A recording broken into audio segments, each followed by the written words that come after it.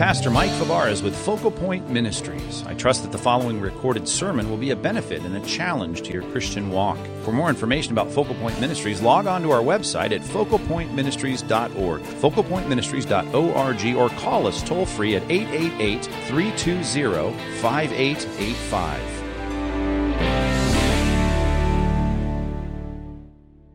Well, I'm assuming that most of you remember the 1990s. Do you remember the 1990s?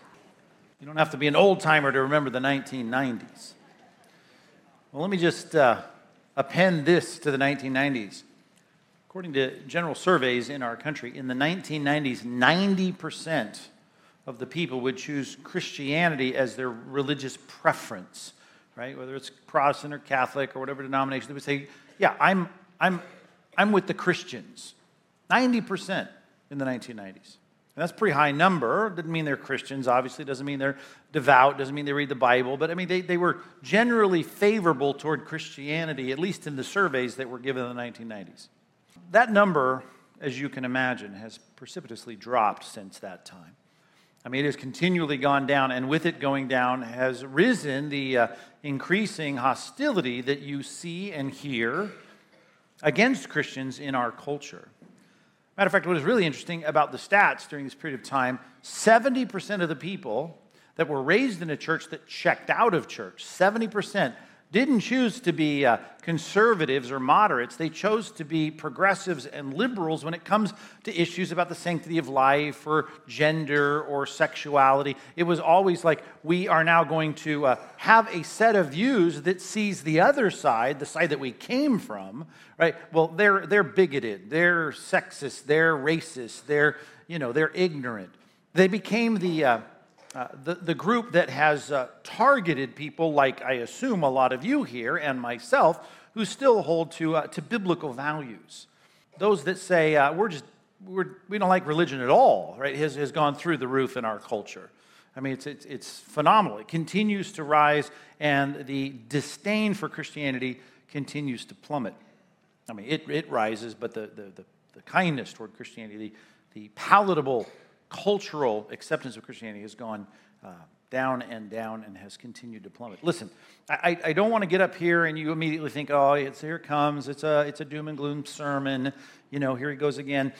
All the forecasts about the present situation in Western culture, or in America in particular, is never meant, as I often try to remind you, to scare anyone. We're not enjoying the stats that show how embattled the Christian faith is. We're not trying to do that. We're trying to actually prepare you for what is coming. Because the church of tomorrow is going to look very different than the church of your grandparents' generation, or even the church in the 1990s that you were a part of. Things are changing, and you need to be ready for that. It is, as Jesus says, at least in our day, it's going to look more like in the first century when he warned his followers in Luke chapter 6, verse 22, that they're going to hate you, they're going to exclude you, they're going to revile you, and they're going to spurn your name as evil. And that's what he said would happen to those who followed him. Now, that's a pretty disturbing, disquieting list, right? They're going to hate you, they're going to exclude you, they're going to revile you, and they're going to spurn your name as evil. That is increasingly happening. That's all I'm saying by the statistics, and continues to ramp up in our generation, and we need to be ready for it. And how do you get ready for that? Well, the natural response to that is concern. It's fear. It's distaste. We don't want that. No one, if you're a normal person, and I hope you're a normal person, you don't want that, right? No one is happy about that. And yet, if I remind you of where I found that list of things in Luke chapter 6, verse 22, it begins with the words, "Blessed are you when people hate you, when they exclude you, when they revile you, when they spurn your name as evil on account of the Son of Man." I mean, that's weird, right? That I'm supposed to be considered blessed. Actually, the next verse, verse 23 in that passage, Jesus goes on to say, yes, in that day rejoice. And here's something weird, leap for joy. Yay! I got fired at work. They hate me because I'm a Christian. Think about that. This is so counterintuitive. How do we get there? How do I keep my mind in obedience to Christ, trying to somehow not be completely like steamrolled in my emotions when people don't want to work with me because I'm a Christian, or I lose my job or my profession that I trained for. Now I can't even engage in my profession because I cannot stand for Christ with the principles of God's word and still be employable in this. I mean, this is the kind of thing that is happening in our generation, which is nothing new, by the way. As a matter of fact, what's good about reading the New Testament is it's read in the context, initially at least, when not only does the Greco-Roman world see itself as an enemy of Christianity, but even the group from which this sect, as it was called, grew up, the Jews themselves were opposed to it. And it was obvious that if you're a Christian, you're going to be excluded, you're going to be hated, you're going to be reviled, you're going to be seen as an evil person. And so when Jesus talks about these things, I suppose they'll become increasingly more and more relevant to us in our day. And I just want us to say, okay, how do we maintain this kind of counterintuitive response and not be fearful? Because here's the thing. The way I respond, and you, I assume, naturally respond, is when people hate me for something, well, I want that to stop. I want it to be mollified and somehow mitigated. So if I can just kind of stop doing the things that invokes that response, that would be good. But that's not an option for us.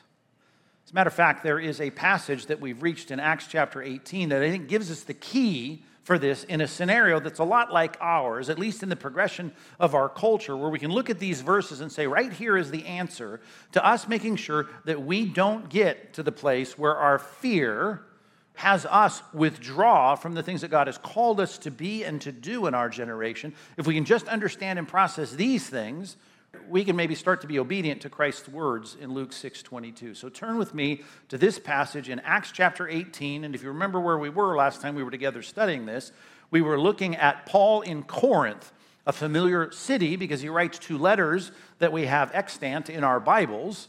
And those 2 letters, right, written to the Corinthians, we don't know a lot about the Corinthians just by reading those letters, but we see the origins of the church in Corinth right here in this particular part of Acts. But we split it up because now we've got a different thing taking place in Corinth that Paul, if we think back and even glance back to where we've been in reaching the kind of opposition that has now happened in Corinth, you would see Paul normally, whether it's Berea or whether it's Antioch or wherever it is, you would see him leave, right? Thessalonica, things get hard.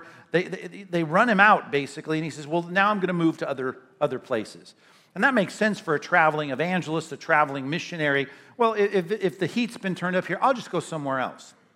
Well, what happens in verse number 9 is that God breaks into the scene here and says, listen, I don't want you going somewhere else. I need you to stay put. And I can't have you run away to another town, which may have been strategically okay previously, but now I got a reason for you to stay here.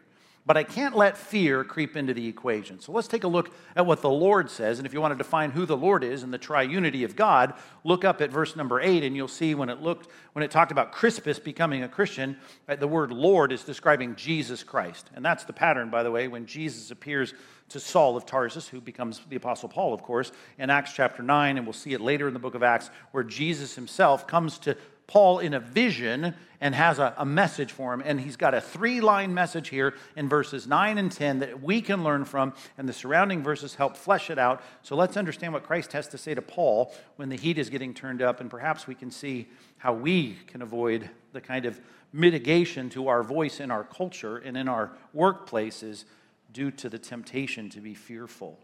So look at it with me, Acts chapter 18, verse number 9. We'll read through verse 17.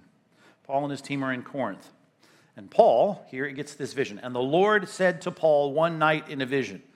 Here are 3 lines. We need to get every line of this and understand what's being said, because you'll find it so applicable to where we're at today. Here it is, line number 1. Do not be afraid, but go on speaking and do not be silent. There's one thing I want you to leave with today. That's it. There is the summary of everything I need us to catch from God's word this morning. Do not be afraid. Do not stop speaking. And do not be silent. Verse 10. Here's the explanation. For I am with you, and no one will attack you to harm you. Another 4. Here it comes in verse 10. For I have many in this city who are my people. So 2 explanations for this don't be afraid and keep on working. Verse 11. He obediently responds. And so he stayed a year and 6 months teaching the word of God among them. Very good. But, verse 12, Gallio was proconsul of Achaia. And remember, Achaia is the southern part of Greece. He'd been in Macedonia, the northern part of Greece. So here's Gallio from Rome. He's there in charge of this area. It's all under the jurisdiction of Rome at this particular point. And the Jews made a united attack on Paul and brought him before the tribunal of Gallio. And what were they saying? Verse 13, this man is persuading people to worship God contrary to the law. Now, who's concerned about that? The Jews are. They don't like what's happening. They even had their ruler of the synagogue, Crispus, there in verse 8. He's become a Christian. They're messing everything up, Paul and his companions, and they want it stopped. And so they're going to say, hey, Rome, you don't mind Judaism being taught in your Roman province. How about you get rid of this new thing, this new sect? We don't like it. You shouldn't like it. You should outlaw it. They're persuading people to worship God contrary to the law.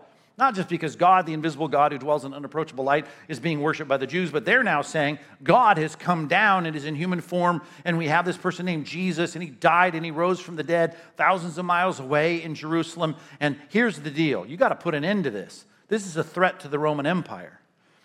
And so, that was the charge, and Paul's about to make his defense. And we see many of those in the book of Acts, and we're going to see more of them in the rest of the book of Acts when he hears this accusation, and he's brought before the tribunal, and Gallio is there. Paul's about to open his mouth, and Gallio says to the Jews, hey guys, if it were a matter of wrongdoing or vicious crime, O Jews, I would have reason to accept your complaint. Verse 15, but since it is a matter of questions about words and names and your own law, see to it yourself. Deal with it yourself. I refuse to be a judge of these matters. This sounds like a theological debate between you Jewish people, because here's a guy who's a Jewish seminary grad, and he's talking about this Messiah, and then that's all embedded in your scriptures. You guys figure this out. This is theology. This is not law. This is not legislation. This is not something that should concern Rome. You guys work it all out. So he drove them from the tribunal, had the big burly Roman soldiers, get him out of here. And they all, the people that wanted to stop Paul from preaching, they seized a guy named Sosthenes. Now, he must be the guy who's taken over now as the ruler of the synagogue, because Crispus had vacated that position, and he lived next to the synagogue, you might remember, and the last time we were studying this passage, and Paul had converted him to Christ. So Sosthenes steps up as the ruler of the synagogue, and in his new test of leadership, he couldn't even lead a charge against Paul and his companions by going to the proconsul and claiming this has got to stop, and it all failed. And so they're mad at their leader, the new leader, Sosthenes. And so they beat him in front of the tribunal as they're trying to push him out of this tribunal, this place where he's there in the magistrate's open space where they're going to have this trial. But Gallio, don't care. He just put his cape over his shoulder and walked back, went to his own, his digs, his municipal digs. He paid no attention to any of this. So that's what goes on here. That's the context of what's happening in Corinth. 3 lines from Christ, they get Paul ready for all this, and they gear him up, they steal his courage, they give him a kind of courage to face what's about to happen, and it starts with these 3 lines. Let's take them one line at a time. Number 1, do not be afraid, but go on speaking, and do not be silent. Don't be afraid. I want you to keep on speaking and not be silent. We think, well, of course, you're a preacher, you're a missionary, you're a teacher, you're a seminary grad. That's what you do. You're a speaker. Well, I just want to remind you, anytime we read passages of Scripture about evangelism, about people caring about the souls of their fellow citizens in their generation, people that look around and they see people that they're like sheep without a shepherd, and they say, you need Christ. You just need to know there are people that do that full time that are professionals, if you will, but that's something that is really saddled on the shoulders of every Christian in every generation.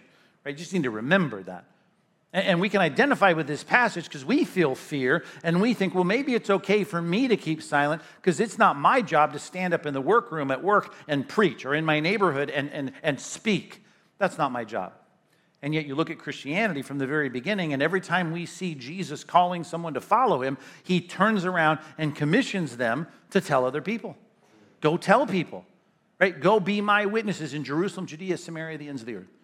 So this is something we need to start to at least adopt, that we can see ourselves in this passage, that maybe you're not a seminary grad and maybe you're not a preacher, but you certainly represent Christ in this generation. And you know that the reason we'd want to mute that is because I don't want to invoke the hostilities of my coworkers or my neighbors or the fellow, parents on my kids' soccer team. I just want to get along with people.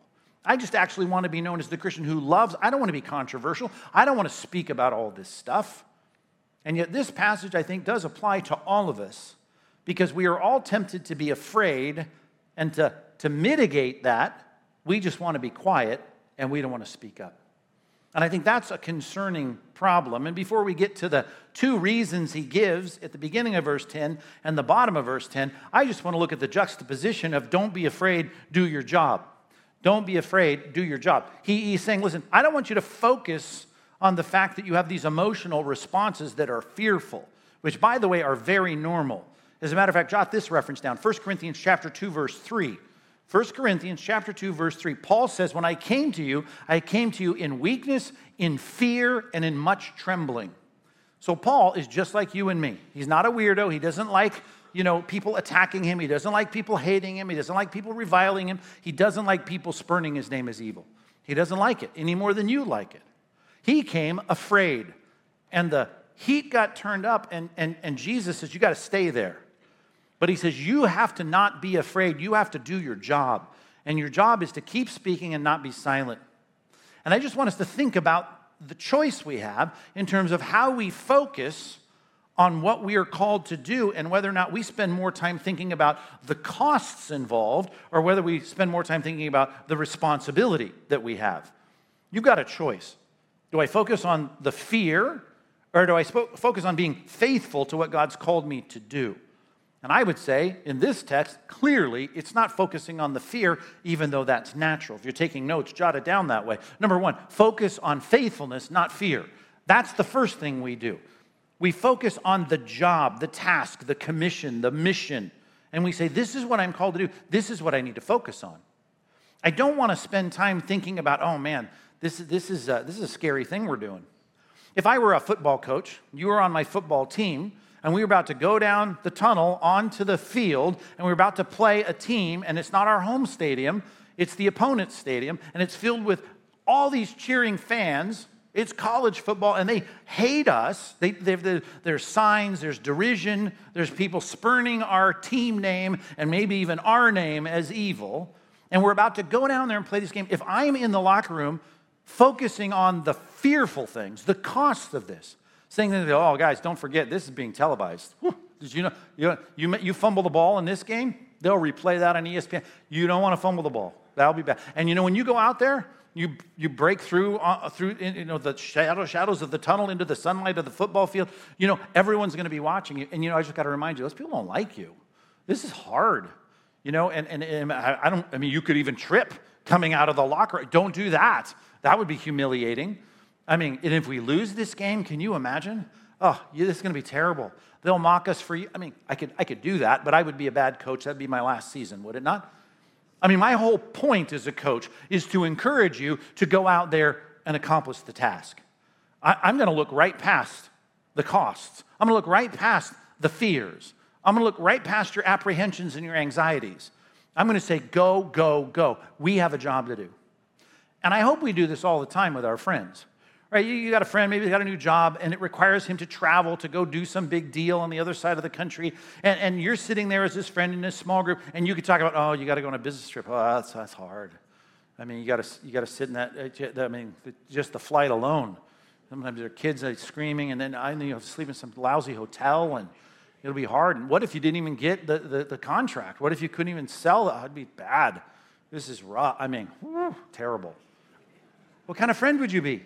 Right? No, you got a job, you're providing for your family. It'd be great if you got this contract, this client. Go out there and sell this thing. Get it done. I would be a good friend to encourage you to focus on the job. Be faithful on the job. Get the task done and look past the concerns and the costs.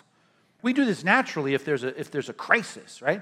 You're out there, maybe you're up in the mountains and you got your kids out there and one of them falls into the icy creek that's still, fluid. And the kid falls into the creek, and I'm your friend, and I'm sitting there, and you're the dad. I don't say, oh, man, if you're going to jump in after him, you're going to be freezing cold in there. Do you have a change of clothes with you? You don't. I don't have a blanket. You know how cold you're? This is going to be, you could get hurt. I'm sure you want to jump. Maybe you should take your shoes off. I mean, what a terrible person I would be. I want to encourage you to get him, right? Get him out of there. There's a crisis. There's a need. You're the dad. The responsibility, you go and jump in and save him. I'm going to focus on the task. Be a faithful father. I'm not going to focus on the costs. I'm not going to focus on the fears. I'm not going to focus on the apprehensions or the concerns. Here's the problem. You know, if you think about it, and you're a normal person, I could lose my job. I could lose my friends, right? I'm going to be ridiculed. I could be betrayed. I mean, what am I going to do for an... I mean, you could think a million things about what it would cost you to be faithful to Christ at your job and in your neighborhood and in your extended families and your circles of friends. Yeah, you're right. We could focus on that. But if your mind focuses on that, you're going to stumble, and you'll feed your fear by your imagination, focusing on what could go wrong. What if? And it may be. And it may happen. And occasionally, Jesus even wants to spell it out so that you're not surprised. People will hate you. They'll exclude you. They'll revile you. They'll spurn your name as evil. But rejoice, right? In other words, you got to look past all of this. And what is our responsibility? Well, I'm not a preacher. You said I'm not a preacher. I guess I'm off the hook. 3 things. I know you know these passages, but let me have you write them down. First one, 2 Corinthians chapter 5. I know you know this text, but this applies to all of us, and I hope you know it applies to all of us. 2 Corinthians chapter 5, verse 20. 2 Corinthians 5:20. Do you know this verse? We are ambassadors for Christ. Let's just think that way. Let's start with our mindset. What is it you're supposed to be faithful to this week? You are supposed to be faithful. If you are a repentant, trusting follower of Christ, you are supposed to be thinking like an ambassador. I am representing heaven. I'm representing the King of heaven. That's my job. And in my mind, I'd like to be faithful. I'd like to get to the end of the day and say the ultimate concern I had was not even providing for my family. It wasn't even protecting my family. It wasn't me being the employee of the month. It wasn't even me doing the things that I'm called to do on my job description. Ultimately, at the end of the day, I am supposed to put my head on the pillow and ask myself, how did you do as an ambassador of Christ today? Did you represent him well? That's got to be our mindset. And it's true of every Christian. If you're a follower of Christ, you represent Christ in this generation. Secondly, and I know you know this verse, but I'm going to have you turn there. You could probably quote it, but turn with me to Matthew chapter 5, because I want you to soak in every line of these words from Christ, verses 14 through 16. Jesus said this, Matthew 5, verse 14. Ready? You are the light of the world. You've heard that passage? Yeah, I heard it since I was a kid. You are the light of the world. Now, this is all an analogy, but think about this. You're the light of the world. Look at the next phrase. A city set on a hill cannot be hidden. Right, think about that, even today. Flying on a plane at night, look out the window, there's a city. There it is, all the lights. You can't hide it, right? It's there, it's exposed. The ancient world, in the middle of the night, you're traveling into a city, you see it on the horizon, there it is. It's lit up, it's got torches, it's got candles, it's got lamps. You're going to see it. You can't hide it. Well, when it comes to light, even in someone's house, verse 15, nor do people light a lamp and put it under a basket. Oh, they put it on a stand and it gives light to all that are in the house. The point of lighting a light is to let the light shine. And he says, you're the light, and I've lit you up so that you can shine. That's the point. You don't want to hide it. And sadly, if you invited me to your workplace this week and I went around to everyone you rub shoulders with, if I were to ask them, tell me, is this guy a Christian? Is Linda a follower of Jesus Christ who believes in the Bible, who trusts in Jesus? What would they say? Would they know that that's true of you? Would they know not just that you claim Christ, but that you seek to live out all that Christ commanded? Right? That's what you're called to do. You were taught when you were discipled to obey all that Christ commanded. I just want you to think about that. Would they know it? Would they see it?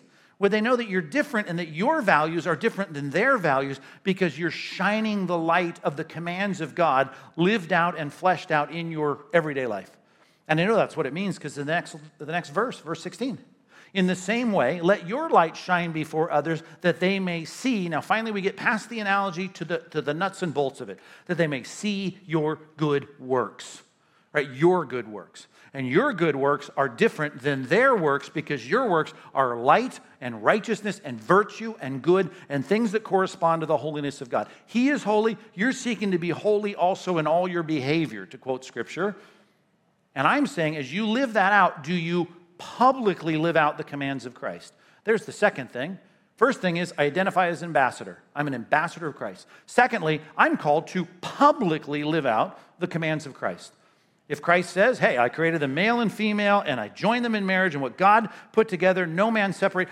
Okay, my life, understanding this thing, the cisgender thing was God's idea, right? Marriage was man and woman for the rest of their life. Am I living that out, publicly living that out? And unashamed, shining, not putting it under a bushel, that's what I adhere to. Those are the kinds of weddings I go to, people that understand what this is all about. I affirm that. That's what I teach. I represent a living example of the commands of Christ, albeit imperfect. I get it. But we do what we know God has called us to do, and here's the key word, publicly live it out. If I go to your office, will they know you have a different standard of humor than they do? Will they know that there are things you will not participate in because you follow the publicly displayed commands of Christ? I mean, they should know that because that's your job. And I need you to say, that's what I'm all about. I'm an ambassador of Christ. That's the mindset. I'm living publicly the commands of Christ. And how about this? Thirdly, go to Acts 17. When Paul was in Athens, in Acts 17, he talks about the God of the Old Testament to all of these Athenian professorial types. They're all the intellectuals of the day. And he ramps up into this statement in verse 30. Look at this in Acts 17, verse 30. This is such a helpful passage. The times of ignorance God overlooked. There were times people didn't know and he overlooked it, but now he commands all people everywhere to repent. I want you to read that verse and think about the implications of it. He now commands all people everywhere to repent. All people everywhere to repent, to turn from sin and to turn to God in penitent trust. That's what he's calling everyone to do, everyone. My question is, how does he do that? How does he command all people everywhere to repent? How does God do it? He doesn't do it by sending clouds that spell out Bible verses. He doesn't do it with sparrows lining up and tweeting a certain tune that translates into the words repent and turn to God. Well, how does God do that? He does it by calling you to follow him and become fishers of men who have the message of repentance. And that message is to go to, look at how it states it, all people everywhere. Think about the people you rub shoulders with every single week. The people in your office, guess what? They qualify for this phrase, all people everywhere. They're somewhere, and they qualify for all people. And God is now commanding them via your mouth to repent. You want to know what your job description is? Wherever you live, whatever you do, whatever your weekly schedule looks like. It's to think as an ambassador, that's my identity. It's to live out publicly the commands of Christ. And it's for me to speak up about people repenting and turning to God. I got to speak up about it. I have to tell them you need to repent and trust in Christ. You need to follow the Lord Jesus Christ. And all I'm saying is the reasons you wouldn't do any of those things, one is very private, it's your identity in your mind, but the reason that would never flesh itself out in being distinctively righteous or being vocally evangelistic is because I'm afraid. It's not for lack of knowledge. I mean, if you've been to this church more than 5 times, you know clearly we're being called to speak up in our generation to represent Christ. It's not for lack of knowledge. What's stopping you? If you're not convinced, well, that's one thing. Let's convince you of the truth of the lordship of Christ. But if you're under the lordship of Christ and you trust in Christ, well, then we have a responsibility. We are ambassadors, mindset. We're living out publicly the commands of Christ. We live a contrasted life. It's different than theirs. And we're telling people why. Because we follow Christ and you ought to follow Christ because God is commanding all people everywhere to repent. Here's what he says in our passage. Don't be afraid. Don't be afraid. Verse 9. But go on speaking and do not be silent. Well, I'm not a preacher. You are an ambassador living out publicly and calling people to repentance. That's what you are. And I'm going to say, if ever there was a time for us to heed this passage, it's now. Don't be afraid. Go on speaking. Do not be silent. Explanation, verse 10. For I am with you, and no one will attack you to harm you. I am with you. No one will attack you to harm you. Now, I don't know if when I read this at the beginning of the message, you stumbled over my reading of this text, but I hope someone did. Because when I read that, for I am with you and no one will attack you to harm you, I didn't get two more verses down the list until I read this in verse 12. But when Gallio was proconsul of Achaia, the Jews made a united attack upon Paul. Wait a minute. Verse 10, I'm with you. No one will attack you to harm you. No one will attack you to harm you. No one will attack you to harm you. Verse 12, they made a united attack on Paul and brought him before the tribunal. Jesus, I thought you said I wouldn't be attacked to be harmed. Go to the last chapter of what we have from the Apostle Paul before he was executed. 2 Timothy chapter 4. Turn to this text and let's understand what's going on in this passage. How in the world does Jesus say you will not be attacked to be harmed, and yet 2 verses later, there's not one guy attacking you, there's not 5 guys attacking you. There is a united attack against you, and they're dragging you before the proconsul of Rome. How in the world is Jesus being honest when he says you're not going to be attacked to be harmed? Do you know a little bit about Paul's life in 2 Timothy? This is the last extant letter of the Apostle Paul that we have. And he has already said, up in verse 6, 2 Timothy chapter 4, I'm already being poured out as a drink offering. This is, by the way, his second Roman imprisonment, and he's saying this, I know that the time of my departure has come. He's not talking about release, he's talking about death. That's why he says in verse 7, I fought the good fight, I finished the race, I've kept the faith. Henceforth there is laid up for me a crown of righteousness, which the Lord, the righteous judge, will award to me on that day. I'm going to die. It's going to be done. This is what's happening. This is the end of my life. This is the last letter you're going to get from me. I'm about to be killed by my Roman captors. With that in mind, drop down to verse 18. The last thing he says before the final greeting is this. The Lord will rescue me from every evil deed. Was it righteous or evil to put the evangelist in prison and execute him? Evil.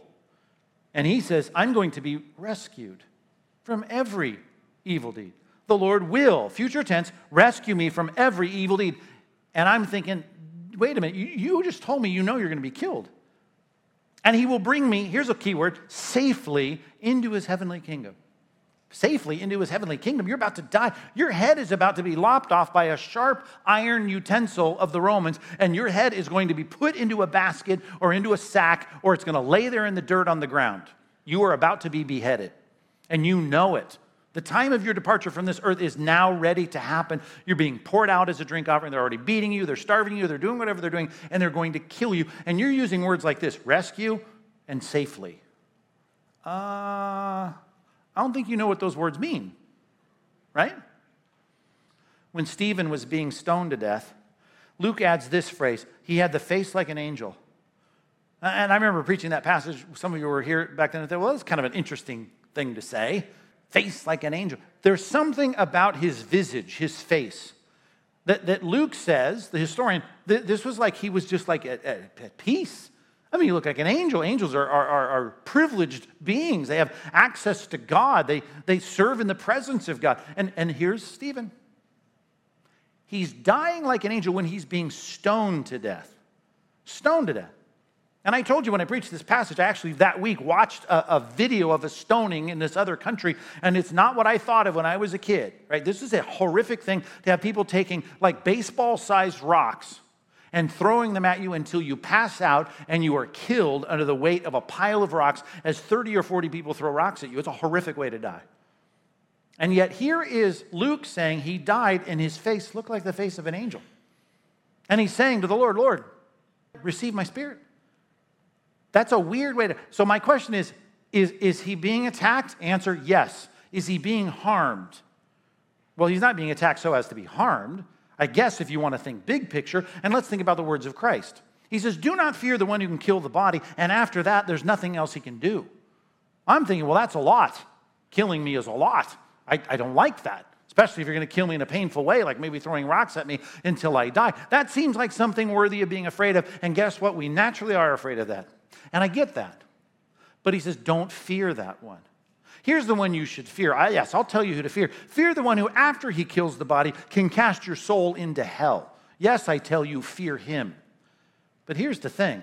That's an evangelistic statement of sorts because I'm turning that one into my Redeemer and my friend. So if I have peace with God, is there anything that could ever take me outside the realm of words like safety and rescue and peace and security? And the answer is, as Peter would say, no. Who died a torturous death. He says, no. I mean, they're stored up for me and protected by the power of God, an inheritance in the saints in light, and nothing can touch it. You're guarded by the power of God. Guarded, that sounds like safety and security. It does. But it doesn't seem like safety. It's like Jesus on the cushion in the boat, on the storm in the Sea of Galilee, and everyone else was saying, we are perishing, Lord, and you don't care. And he's asleep. My question is, were they at peace or were they not at peace? Well, they weren't at peace, and 12 of them said we're not at peace. But one of them was at peace because he knew something that they did not know. There was a sense of security and peace. And here's the deal. When Jesus comes to Paul and says, listen, you stay in Corinth. It's going to ramp up. It'll be hard, but don't be afraid. Keep on speaking. Do not be silent. For I am with you, and there'll be no one to attack you, to harm you.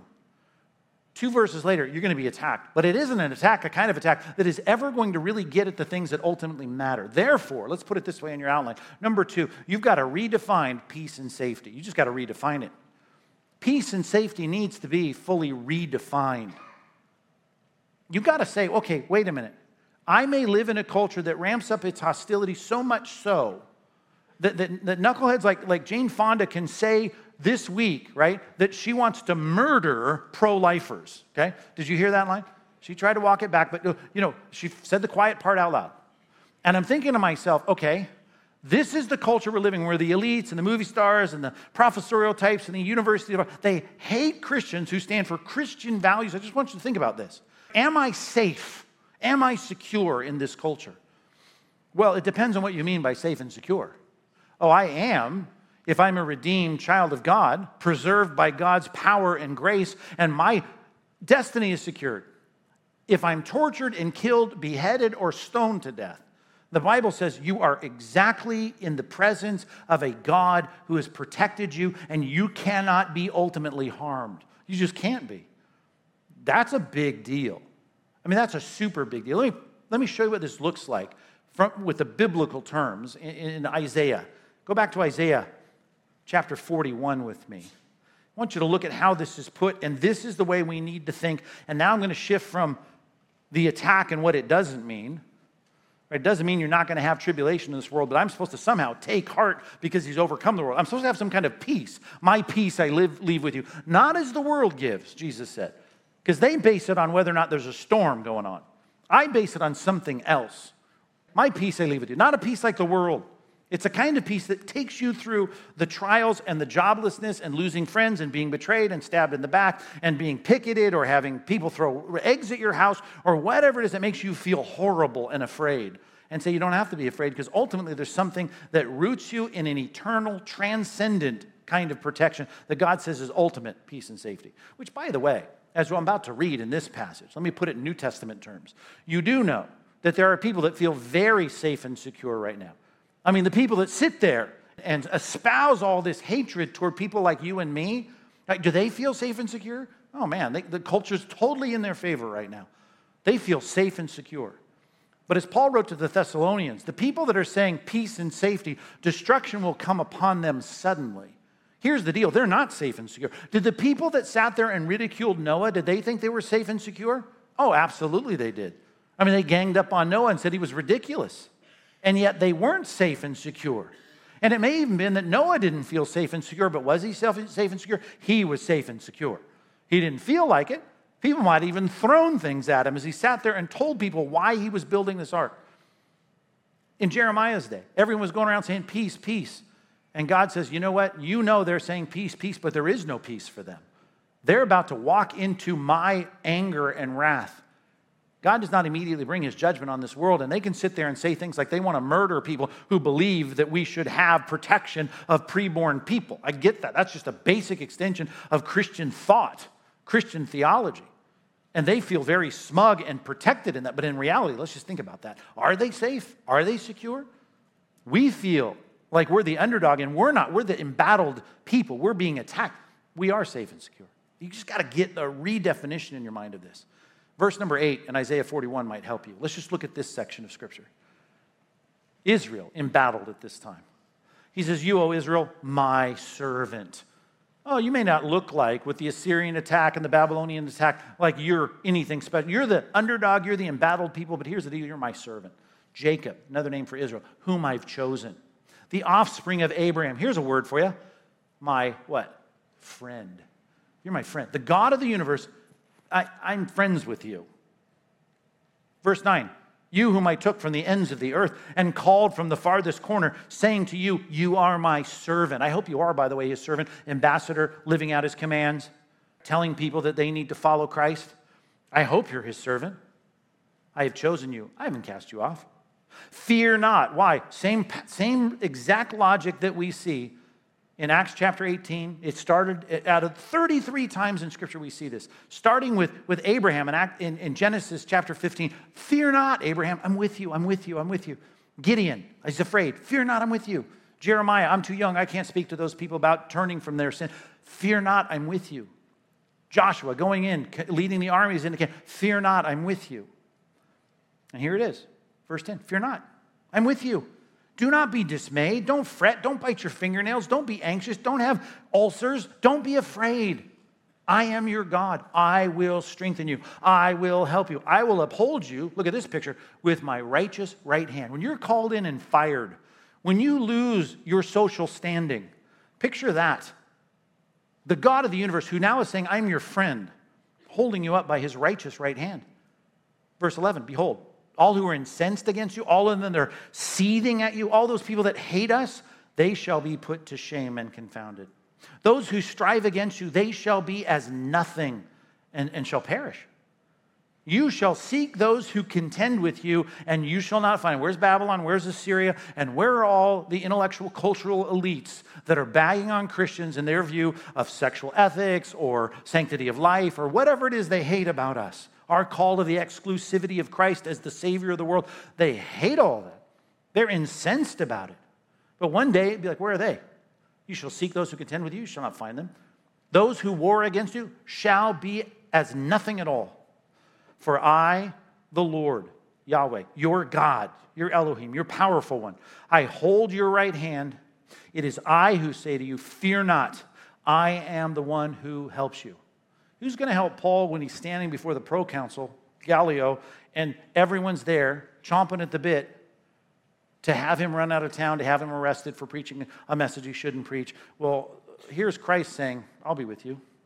He says it to you, by the way, too. If you're out there really seeing yourself as an ambassador, living out his commands, and you're calling people to follow Christ, he says this after the last line of the Great Commission, and I am with you always, even to the end of the age. Those 11 that stood there on that mountain did not live to the end of the age, but you're still here in this age, and it may be fastly coming to an end. But the reality is, he says, I'll be with you. I'll be with you. And whenever he says that, it's clear. Eschew the fear. Get rid of the fear. Displace the fear. I can't let the fear dictate what I say at work. I can't let the fear dictate how I act in culture. I can't let the culture shut me up just because I'm afraid and I'm timid. God is with me. He's going to uphold me with the right hand, and everyone who contends against me. This is not a prosperity gospel. You understand that? I'm not talking about you having every door open and this is some kind of, business seminar where you get all the accounts. No, you may lose everything in this world, but you will win because God is upholding his servants with his righteous right hand. He calls you his friend and himself your helper. These are gigantic concepts. You got to redefine peace and security. A lot of people telling Israel, wow, you guys are not in good shape right here in Isaiah 41. And God says, you are if you just are my servants. Cling to me. I will uphold you. His presence means everything. Back to our passage, chapter 18, verse 10. I'm with you, even though all that in verses 12 through 16 is going on, and we just read it, right? All the complaints, all the trials, all of the united attacks on Paul. And yet he's not going to be harmed. Not if you understand what harm means. No profound harm comes to Paul. Not even when he is beheaded and killed and martyred. Here's another reason for you not to be afraid. For I have many, bottom of verse 10, in this city who are my people. For I have many in this city who are my people. I have many in this city who are my people. Now, that's an interesting statement. I want you to stay in Corinth because we're not done yet. You got a job to do. You're going to speak up, and you're not going to be silent, and you got to keep speaking up and not being silent because there are people in this town who are my people. They're not yet a part of my congregating people, but they are my people, and you need to get the message to them and call them to repentance, and then they will visibly in time become my people. But they're my people now. As it said earlier in the book of Acts, those who were appointed to eternal life, they believed. There are people in Corinth that are going to become Christians. Remember the guy that was leading the charge against Paul? Crispus now becomes a Christian. Sosthenes in verse 17, he's now leading the charge, and he does it so poorly that the people that had him as their new leader, they were now beating him up, in the courtyard of the proconsul. And we think to ourselves, wow, that guy. I mean, you'd think he would totally redouble his efforts at this point, but here's the interesting thing about Sosthenes. It's a weird name, and it's a unique name, but in this name, right, that you read, you may say, well, I feel like I've read that elsewhere in the Bible, and if you have read the whole New Testament, you have read it elsewhere. You've read it in 1 Corinthians chapter 1, verse 1. 1 Corinthians chapter 1, verse 1. And Paul doesn't say, here I am writing you from Ephesus, that's where he was when he wrote this letter, and I'm writing you now in the shadow of some opponents and antagonists of Christianity that have followed me from Corinth to Ephesus. Let me read for you the first verse of 1 Corinthians. 1 Corinthians chapter 1. Paul, called by the will of God to be an apostle of Jesus Christ, and our brother Sosthenes. Sosthenes becomes, in the opening line of the book of 1 Corinthians, the guy he puts his arm around and says, you guys don't know Sosthenes, you Corinthians, because he used to be the Jewish leader of the synagogue, the ruler of the synagogue. Now he's my brother. And he's with me now in Ephesus, not as an antagonist chasing me down like they did from Thessalonica to Berea. This guy's come with me because he's part of the missionary team now, and we're writing back to you, and I know you all remember Sosthenes, don't you? Think about that. In this particular point in Acts chapter 18, Sosthenes in verse 17 is not a follower of Christ. He's actually, by implication, in this passage, the leader of the antagonists against Paul, but later, within a matter of 3 or 4 years, Paul's writing back with his arm around Sosthenes, saying now he's a brother in Christ. Was it true that God had many in this city who were his people, but had yet to become his people? Of course. And Sosthenes is one example, and there are many others, and he writes about them in the book of 1 Corinthians. I'm just telling you this. If you want to be encouraged, you need to think the way that Jesus was no doubt getting him to envision. And what he's envisioning is, there's people I'm passing in Corinth. I cannot leave this town yet because there are more people here that will be in the church. They will be Christians. So you need to envision, just like he needed to envision, number 3, evangelistic success.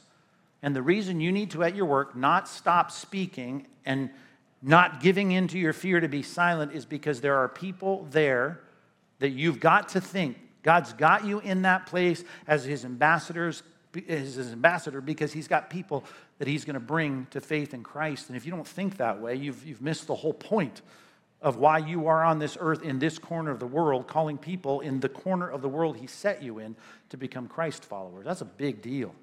You have to think optimistically. We opened our kids' wing here next door a couple weeks back, and I hope you're enjoying that. If you have kids, checking them in. It's a whole great, brightly colored and lit up. It's so good. And the old building used to be our offices, and it wasn't so bright and clean and well lit. It was our offices for 15 years. And I had an office over there in the corner of the 140 building, and when I moved in, I had so many books. Even though I had nice windows there, I had to put bookshelves in front of the windows and books all the way up to the ceiling. And so I lived in a cave with no sunlight. I didn't see the light of day for years. And we went over there and toured it just before it opened up after the contractors were done. And as I walked into the place where my office used to be, I stood there literally at the place where I'd spent, thousands of hours in like a 3-foot square where my desk was and my chair was. And I thought of the thousands of hours I had studied and worked and prepared sermons and done all the things I had done. And I thought about it. And then I looked up, thinking of all the thousands of hours I had sat right there. And I looked and I saw the windows. And I saw, it was great. I had trees and cars and buildings. It was like beautiful. I got a view. Secretly, I'd always wanted an office with a view, but I've always had too many books. So I solved that problem in part when we moved across the street to the 145 building. I donated a good chunk of my library to CBI, so they have room for them downstairs with no view. But upstairs, where my office is, I made it my point. When we move over there, I got to have a window. I want a window that I'm not going to impede with books or anything else. I want to look out a window. I want to sit in a place, which I now am racking up the hours in one little 3-foot square piece of real estate. But I lift up my eyes, and next to my computer is a window, and I get to look out the window, and I'm so glad. And I secretly, I didn't even tell my wife this until yesterday, I've always secretly wanted to have a window that overlooked the freeway. That's weird, isn't it? But I've always thought about that. If I could see like the 5 or the 405 or the 605, if I could see a really well-trafficked freeway, I would love that. And I would love that as a pastor because I want to see the buzzing of the people, like thousands and thousands of cars that remind me of why I'm here. I want to remember why I'm here because I want to look out and see the people. And what's interesting now that I have a window, and it happens to be next to Aliso Creek Parkway or whatever it's called. We've got a lot of Alisos, and it's like spaghetti the way they plan this town, but whatever. They're all called, half of them are called Aliso something. So I got Aliso out there, and there's like 6 lanes of traffic, 7 lanes, whatever it is, and I get to see a lot of traffic every day. And I think about it. There's thousands of cars that go by my window every day, and I often think as I'm studying and planning or doing whatever I'm doing to get this church going to the next level, I'm thinking, this is why I'm here, for the people that God has in this town that are His people, that have yet to become His people in time. And I get excited about that. And every now and then I'll see, especially as they slow down and make the left turn into, the Columbia Loop here, I'll see that little sticker down there on the back of some of those cars. I go, there's one, right? And I think about how many other people, stickerless, going by. I wonder one day, will they have a sticker on the back of their car? And again, it's not about the sticker. You don't have to put a sticker on your car to be a Christian. It helps, but you don't have to have it. You don't have to have it. But I think to myself, that's a sign for me of someone that has gotten to the place of realizing the importance of Christ and the Bible and expository preaching. And they think, man, I want to see this whole place. I want every last person that's called to follow Christ to get saved. It doesn't have to be our church. It can be any Bible teaching church in the area. I don't care. One day I brought my binoculars in. It was pretty new. I got into the office, got settled in, and I got my binoculars. I still have them on the shelf in case, something goes on. I can see the top of, Santiago Peak up there, which has been covered with snow lately. It's crazy. But I found out one day, and I didn't know this until I got my binoculars out, and I looked out my window next to my computer, and I looked out there, and guess what I can see from my office? A little tiny chunk of I-5. I see it. God's made my dreams come true. I have to get my binoculars to see the I-5, but I can see it all day long, just going, all those cars. And then I look down at my local mission field here, and I look at Aliso, and I see all those cars. And if I don't have an optimistic, positive, evangelistic concept of what God is going to be doing here, then I really have no reason to go through all that we go through here. And we go through a lot, and you can imagine, get plenty of criticism and all that, but here's the deal. Like the Apostle Paul, I want to say, not just for the present, but for the future, he says this, I endure all things for the sake of the elect. I just want to say there's more out there that we've yet to see saved. And if you adopt that position, I guarantee you this, you can power through the fear by focusing on the task, by knowing that what it means to be in peace and security with God doesn't mean the temporal things all have to go well. And ultimately, I know we're here because our job is not done yet. And I want you to get excited about making some progress on that, even this week as you power through the fear to speak up for Christ. The back of your worksheet every week, I put books to read and things. Sometimes you'll see books come up a lot because, they're classics, and this week's no different. I'm assuming I put Fox's Book of Martyrs on there. And I always do that when I run into a sermon that's going to deal with people that have suffered, and I want to be willing to stand up and be resolute and be willing to suffer if I have to. I thought of Luke 6:22 immediately out of the gate when I started thinking about this passage. But so I put that book on there. Well, this week I started to read it again. Right, I've read it a few times, but I read it again, just kind of getting refreshed, thinking it'll help me prepare the sermon, and I just quit. I was like in chapter 2 in like the 3rd century persecutions of Diocletian or whatever, and I just stopped Because one of my jobs as a pastor in preparing sermons, I want to get in your shoes. I want to think about your work week. I want to think about how you do what you do. And I want to get you ready for it. And I kept reading story after story after story after story. Here's the last sentence, by the way, I read this week in Fox's Book of Martyrs. A guy named Quentin. Okay? Quentin, and I love how he's described here. He was very zealous in his ministry. That part made me lean in. I was like, yeah, I was sitting there in my reading chair reading this. I said, Quentin, I'm very zealous. I want our people to be zealous in their ministry, to not be fearful, to speak up. And then it says, being seized upon as a Christian, he was stretched with pulleys until his joints were dislocated. His body was then torn with wire scourges. Boiling oil and pitch were poured over his naked body. Lighted torches were applied to him and put in his sides and under his armpits. And after he had thus been tortured, he was remanded back to the prison, and he died there by the barbarities that he had suffered on October 31st, 287. And his body was buried in Somé. And I think to myself, I read that and I said, I'm done. I closed the book and I said, all I'm trying to do is get people to put up with some insults at work. That's what I'm working on, right? It's just like, this is like varsity, like Christianity. People that were willing to have their bodies torn limb for limb. And it's story after story after story. It's not just men. It's not just preachers. It's women. It's young teenage girls. It's chapter after chapter of people when it wasn't 90% Christian. These cultures they hated the Christians. And these are the people that I think, man, no matter what I put up with, if I lose privileges, if I lose friendships, if I have people hating me online, I'm thinking about this, right? I'm not even close. So listen, I don't know. You should be reading Fox's Book of Martyrs this week. I just want you to say, I'm willing to use the words of Christ, Luke 6:22. I'm willing to be blessed when I know that I'm hated, excluded, reviled, and my name is spurned as evil because of the Son of Man. In that day I'll rejoice. And I'll know this, as I leap for joy, I'll know this, that so their fathers treated the prophets that went before. So we can put up with some grief this week.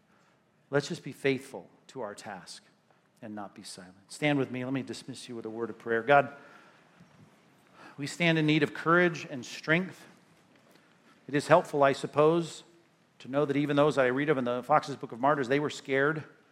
They had natural fears, but they were able to conquer those and even vanquish those in moments of great courage because they knew who they were following. They knew the God who upheld them by your righteous right hand. And so I know that, God, we can look past the pain and the struggle and the difficulty of standing up and the costs. They can be made very small in light of how big it is to be your follower, to be your spokesperson, to be your ambassador in our age. So God, steel our courage, root us and ground us in what's most important, that we might not be ashamed of you this week. Because we know the message we have to offer to our coworkers and our friends and our neighbors is the power of God unto salvation for all who believe.